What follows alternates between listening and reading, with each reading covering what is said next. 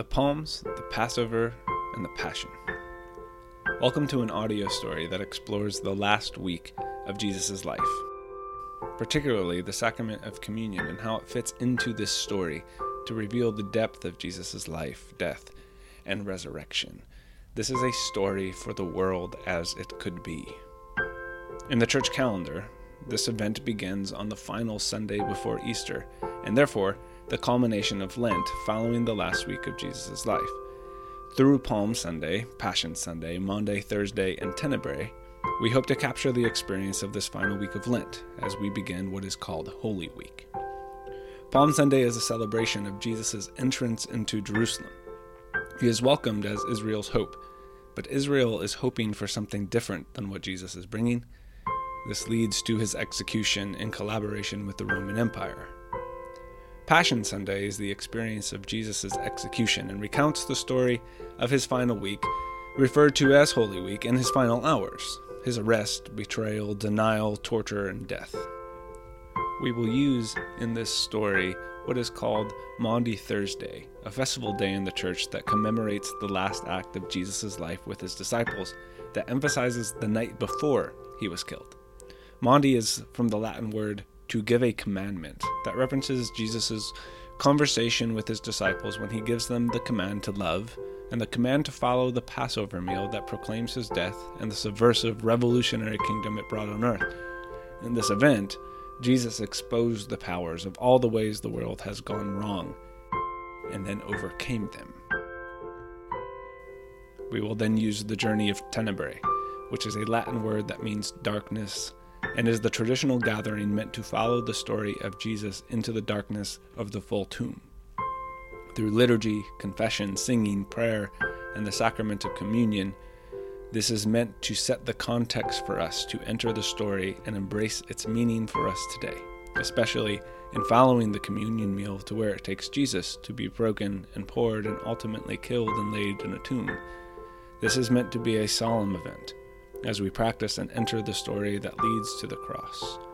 It is meant to bring us into this very real story, just as it did for the disciples, that parallels our experience in the world today. And for the disciples, this would have been scary. Their Messiah was killed. But what they would soon find out is that it was their Messiah representing Israel, embodying their suffering and inaugurating a new exodus, a new creation, and a new way of being human as God's world is now being restored, made whole and good again. Let us join the global church in this ancient practice, and may we encounter this story so that we are transformed by it.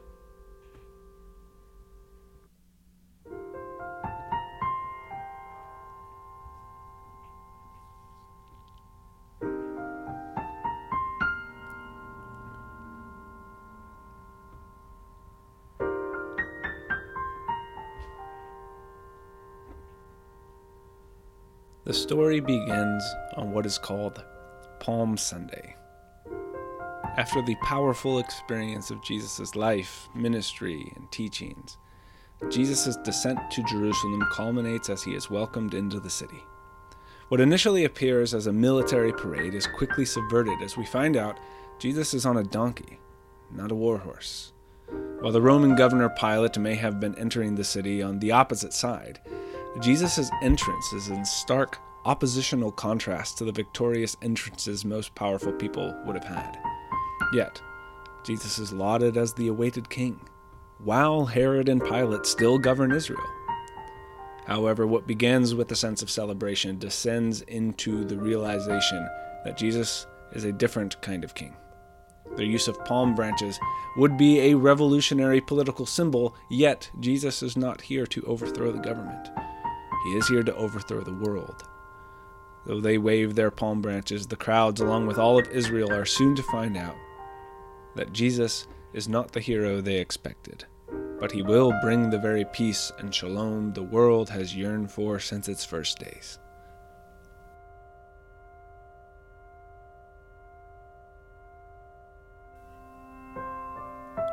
A reading from the Gospel called Luke, chapter 19.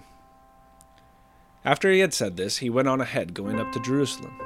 When he had come near Bethphage, Bethany, At the place called the Mount of Olives, he sent 2 of the disciples, saying, "Go into the village ahead of you, and as you enter it, you will find tied there a colt that has never been ridden. Untie it and bring it here. If anyone asks you, 'Why are you untying it?' just say this, 'The Lord needs it.'" So those who were sent departed and found it as he had told them. As they were untying the colt, its owners asked them, "Why are you untying the colt?" They said, "The Lord needs it." Then they brought it to Jesus, and after throwing their cloaks on the colt, they set Jesus on it. As he rode along, people kept spreading their cloaks on the road. As he was now approaching the path down from the Mount of Olives, the whole multitude of the disciples began to praise God joyfully with a loud voice for all the deeds of power that they had seen, saying, "Blessed is the King, who comes in the name of the Lord, peace in heaven and glory in the highest heaven." Some of the Pharisees in the crowd said to him, "Teacher, order your disciples to stop." He answered, "I tell you, if these were silent, the stones would shout out."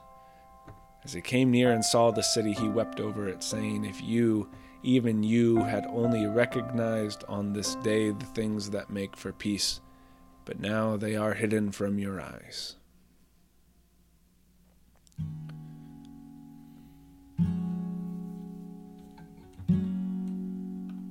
This transition from celebration to weeping invites us in the span of Holy Week to enter into a state of confession that is not meant to bring guilt, but to catalyze change. And so it may be appropriate to utilize a traditional form of confession.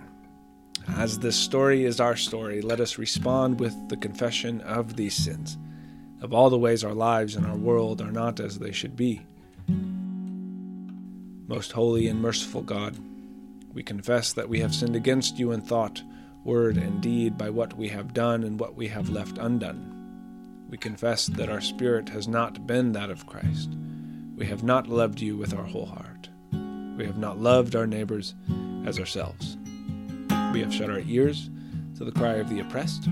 We have not been true to the mind of Christ. We have grieved your Spirit by our unfaithfulness, our pride, our envy, our hypocrisy, our self-indulgent appetites, our dehumanization of our neighbors, and our exploitation of the world. Have mercy on us, O God. Where we have failed to love one another as God loves us, where we have pledged loyalty with our lips and then betrayed, deserted, or denied, forgive us, we pray, and through your Spirit, make us faithful in every way, through Jesus Christ our Lord. Amen.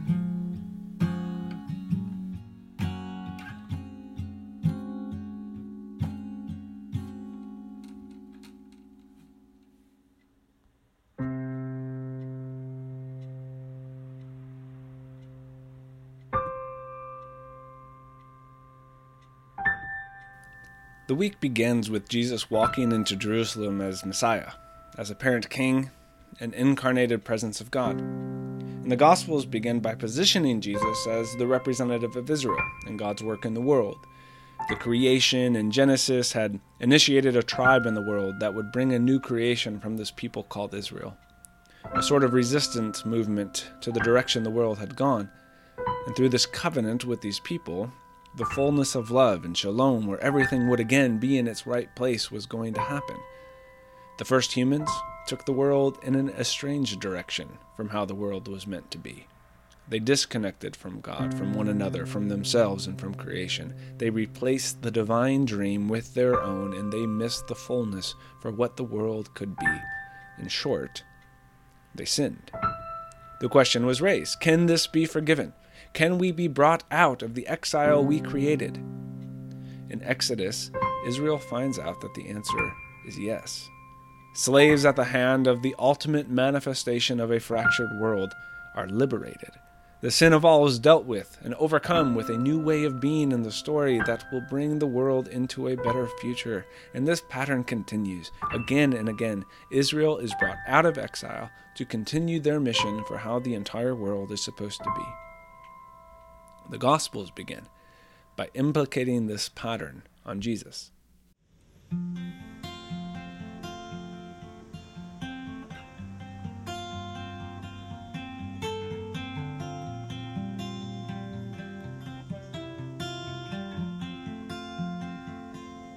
The Gospels end with Jesus entering the center of Israel's life and history, Jerusalem. And as we might expect, Jesus' story is told as a continuation of the Exodus story. Except this time, what is accomplished will be for the entire world. However, Jesus enters the city and is welcomed, and it's as a king that will give Israel power and domination and glory. And Jesus weeps, for Israel does not know what would actually give the world the very peace that was disrupted all the way back in Genesis, because what Jesus is doing is different. And as we are soon to find out in Jesus' story, this work will deal explicitly with Passover. Apparently, the authors of the Gospels want us to see Jesus' life, death, and resurrection through the lens of Exodus and exile and Israel's covenantal mission to bring shalom to the whole world, which is why Exodus chapter 12 is so important. Before Israel leaves Egypt, they are given instructions that will forever mark the importance of this moment. That night, they were to spread the blood of a lamb on their doorpost. This was part of a series of plagues that was the result of sin in the world. Egypt had created a world that was reversing what God intended. Egypt had participated in the uncreation of the world, and it was at everyone's expense. Death was the culmination of this process. Death is the resounding note in the song of sin. And when it comes to reversing the world we find ourselves in, no one is spared from its ramifications. Exile is to be endured by everyone. The judgment we bring into the world is to be endured by everyone. The question becomes not, will we experience this process, but rather, how will we get through this process? How will we endure? Therefore, the Israelites are told, on that night in which death would culminate, to offer the blood of a lamb painted on their doorpost. For the lamb is the means of enduring the plagues. The lamb confronts the sin and overcomes it. By these Israelites claiming this identity of this tribe and this hope, they are taking on the identity that participates in a different kind of world. That is how they will endure this judgment. That is the way through death. That is how they will enter back into the world to reverse the plagues brought by Egypt and bring God's intended vision back to all things. The lamb symbolized their death. The force of life that was the lamb's blood was a symbol for their blood. How is this world going to be changed? How will we reverse and restore this world? Death. A death that brings a new kind of life. So they leave in haste with their shirts tucked in, belts tightened, and sandals on their feet. There isn't even time to let bread rise. Forever, unleavened bread would remind them of this moment. And then there was the meal that would be called Passover, a meal to remind them of their story, of their identity, and of their trajectory in the world that began when death passed over their homes. And the meal dealt with bread and blood.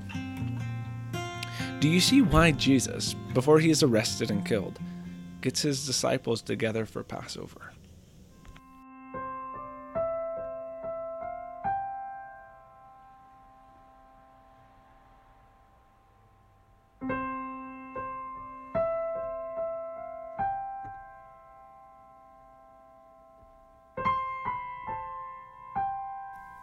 Eventually, this would be called a Seder meal, which is still celebrated today. At this point in history, however, Jesus was working with a rabbinic tradition that is a bit different than what we might find at a modern Seder. The meal itself is fascinating, full of music and liturgy and story and connections of humans around a table. The Passover ritual is marked by 4 cups and 3 pieces of bread. Each cup represented the 4 promises that God gives to Israel before they are liberated from Egypt. I will take you out, I will rescue you, I will redeem you, and I will take you to me. The first cup of the meal is referred to as the cup of sanctification and marks the moment when they are going to be brought out of Egypt and begin their journey towards creating a new world. They would remember the promise, I will take you out, as they drank this cup and recall that moment in Egypt where God intervened in their story. Once the cup was finished, they would then take unleavened bread and a stack of 3. The outer pieces would be removed, and the middle piece, called the afikomen, would be set aside, for it represented the bread they ate after they were freed. The outer pieces would be eaten, remembering God's providence through the manna that was given in the wilderness. And then they would move on to the second cup. This was called the cup of deliverance, and they would remember the promise while they drank this cup, I will rescue you. Following this cup would be a meal full of different foods and rituals, and they would use all of this to recall the wholeness of the story of Exodus. But then, once the meal was finished, they would take the bread that was previously set aside, the afikomen. This bread represented the work God was still doing in the world, that which hadn't fully happened yet and was still to come. As they remembered that night of being brought out of Egypt, they would proclaim that God is still bringing the world out of Egypt, that God is still putting the world back together, that the story is not finished, and God is still pulsating this work through the fabric of all creation. Eventually, this became the hope for Messiah, who would come and catalyze this work. Once the afikomen was shared, they would then take the third cup, the cup of redemption, and remember the promise, I will redeem you. God had brought them out of Egypt, but the work was not finished. Redemption was still unfolding, and they hoped to continue what started in Exodus. After that cup, a traditional Hallel was sung, usually a psalm. Then would be the fourth cup, the cup of completion, where they would remember the promise, I will take you to me. They ended Passover with the hope that one day this would be finished and the meal would no longer be necessary. Have you ever noticed what Jesus does with his disciples?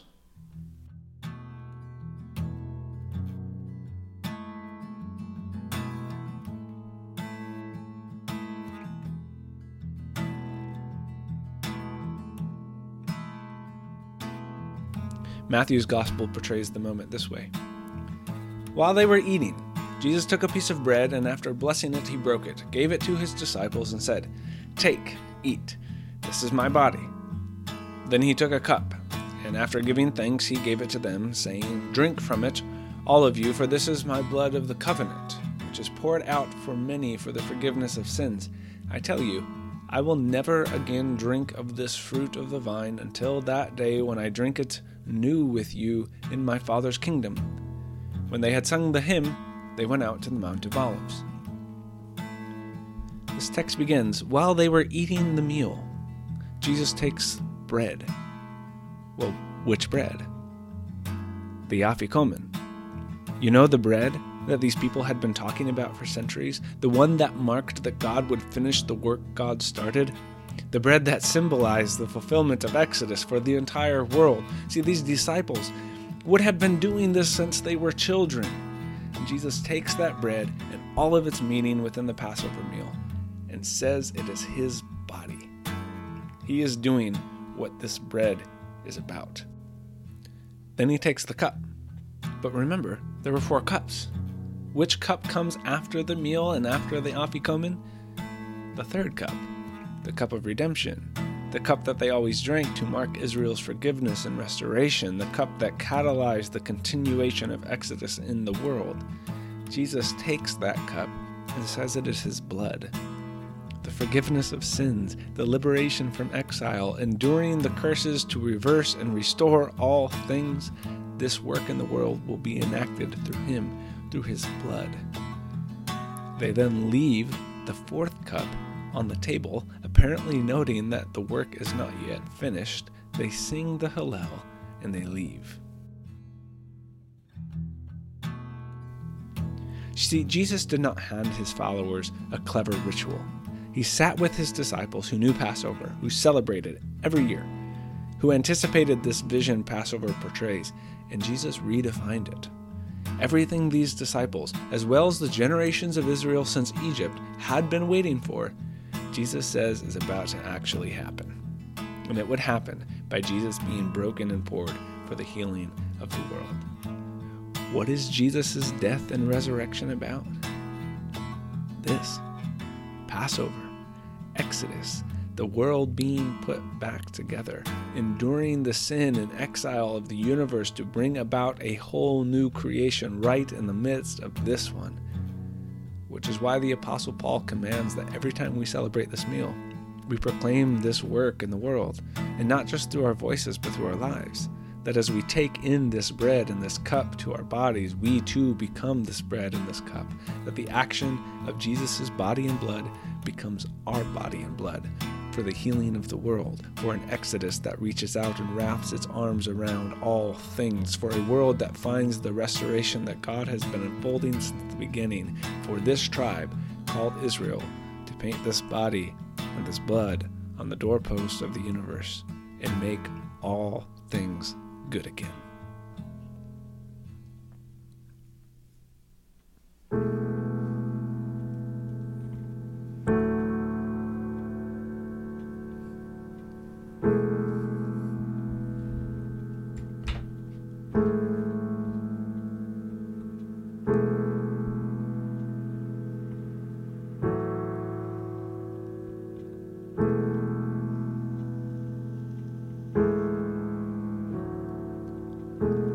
Can you imagine being there for that meal? Everything Israel was waiting for is happening. The hope of this story was being put on display.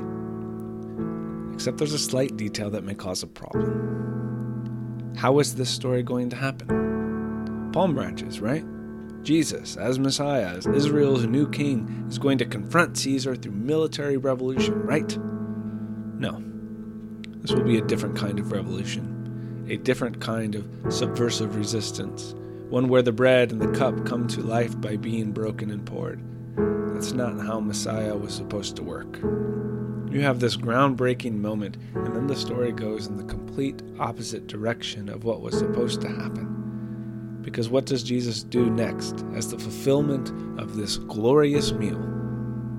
He's betrayed, arrested, abandoned, ridiculed, falsely accused, rejected, beaten, and executed as a rebel to the empire.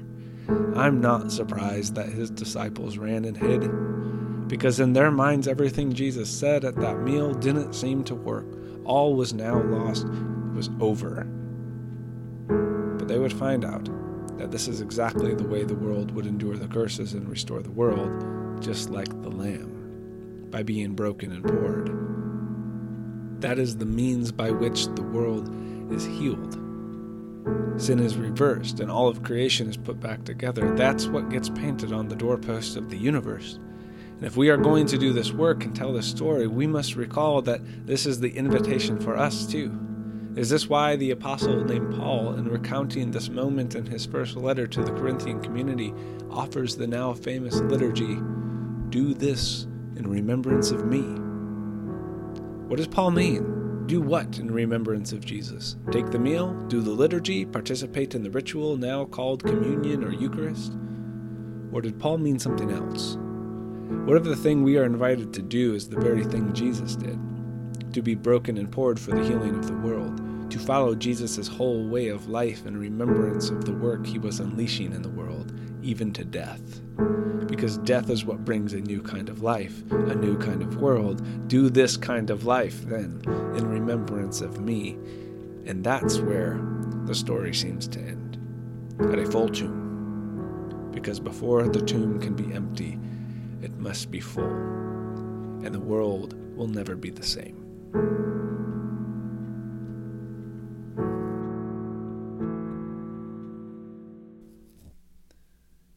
At this point, it is common to move right into resurrection.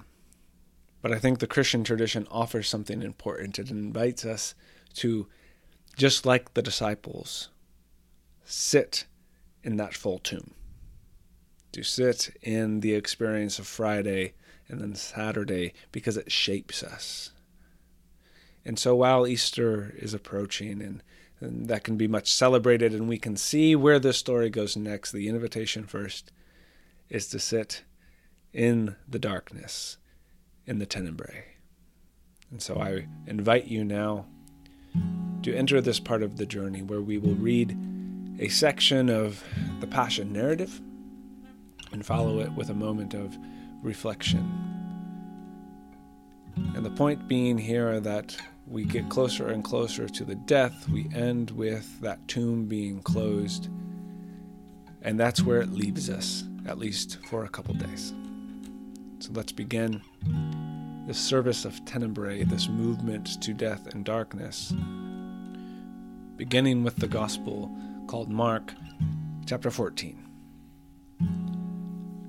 They went to a place called Gethsemane, and he said to his disciples, "Sit here while I pray." He took with him Peter and James and John, and began to be distressed and agitated. And he said to them, "I am deeply grieved even to death. Remain here and keep awake." Going a little further, he threw himself on the ground and prayed that if it were possible, the hour might pass from him. He said, "Abba, Father, for you all things are possible. Remove this cup from me. Yet not as I want, but what you want."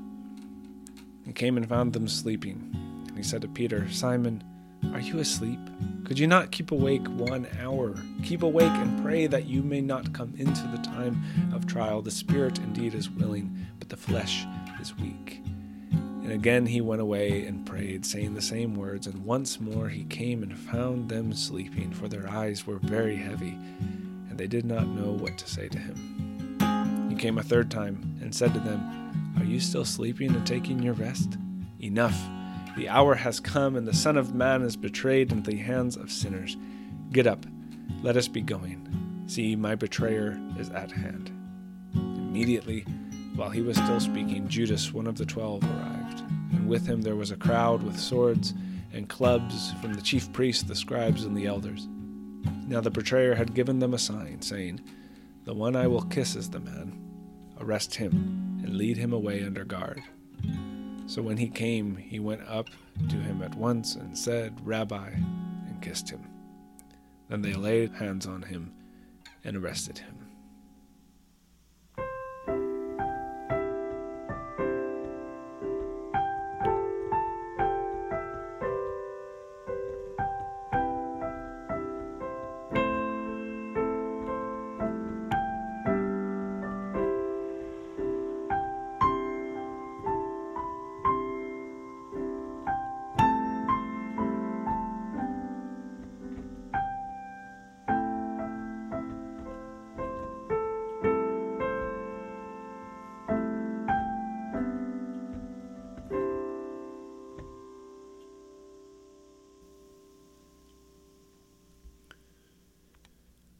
They took Jesus to the high priest, and all the chief priests, the elders, and the scribes were assembled. Peter had followed him at a distance, right into the courtyard of the high priest, and he was sitting with the guards, warming himself at the fire. Now the chief priests and the whole council were looking for testimony against Jesus to put him to death, but they found none. For many gave false testimony against him, and their testimony did not agree. Some stood up and gave false testimony against him, saying, "We heard him say, 'I will destroy this temple that is made with hands, and in 3 days I will build another, not made with hands.' But even on that point their testimony did not agree. And the high priest stood up before them and asked Jesus, 'Have you no answer? What is this that they testify against you?' But he was silent and did not answer. Again the high priest asked him, 'Are you the Messiah, the Son of the Blessed One?'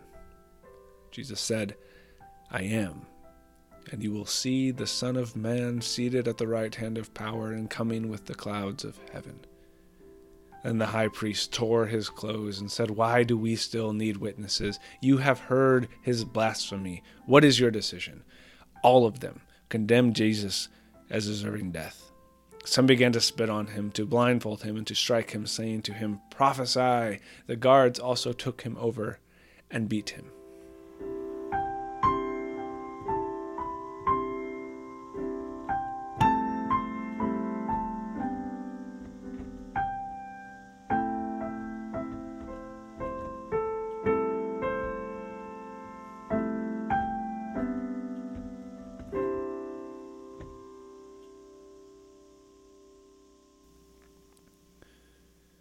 Now, at the festival, he used to release a prisoner for them, anyone for whom they asked.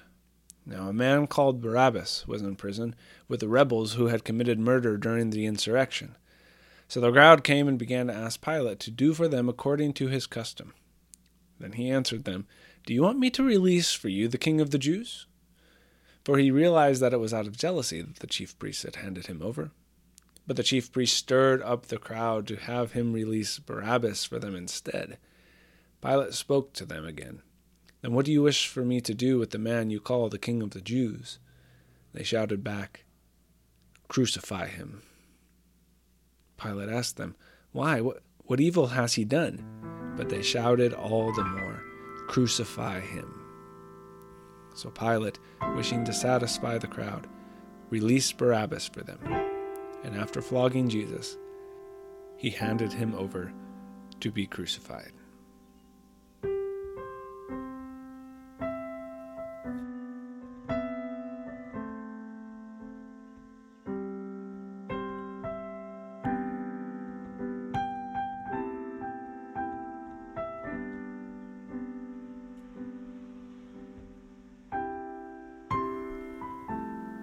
It was 9 o'clock in the morning when they crucified him. The inscription of the charge against him read, "The King of the Jews." And with him they crucified 2 bandits, one on his right and one on his left. Those who passed by derided him, shaking their heads and saying, "Ah, you who would destroy the temple and build it in 3 days, save yourself. Come down from the cross." In the same way, the chief priests, along with the scribes, were also mocking him among themselves and saying, "He saved others. He cannot save himself. Let the Messiah, the King of Israel, come down from the cross now, so that we may see and believe." Those who were crucified with him also taunted him.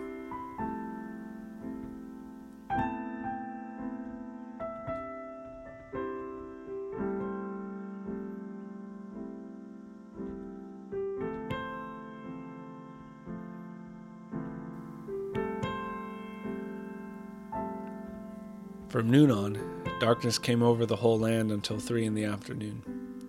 At about 3 o'clock, Jesus cried with a loud voice, "Eli, Eli, lama sabachthani," that is, my God, why have you forsaken me?" When some of the bystanders heard it, they said, "This man is calling for Elijah." At once one of them ran, got a sponge, filled it with sour wine, put it on a stick, and gave it to him to drink. But the other said, "Wait, let us see whether Elijah will come to save him." Then Jesus cried again with a loud voice and breathed his last.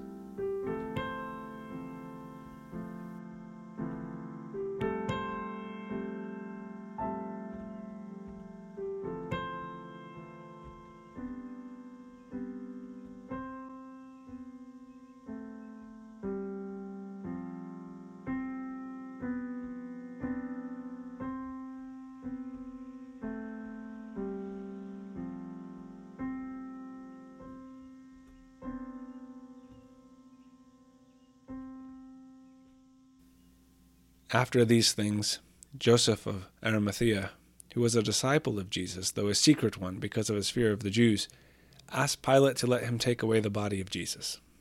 Pilate gave him permission, so he came and removed his body. Nicodemus, who had first come to Jesus by night, also came, bringing a mixture of myrrh and aloes, weighing about 100 pounds. They took the body of Jesus and wrapped it with the spices and linen cloths according to the burial custom of the Jews. Now there was a garden in the place where he was crucified, and in the garden there was a new tomb in which no one had ever been laid. And so, because it was the Jewish day of preparation, and the tomb was nearby, they laid Jesus there.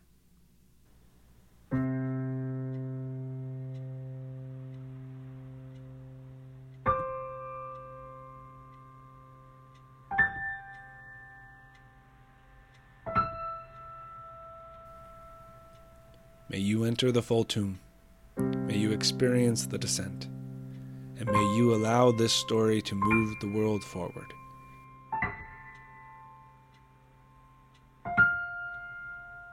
Because the story doesn't end there.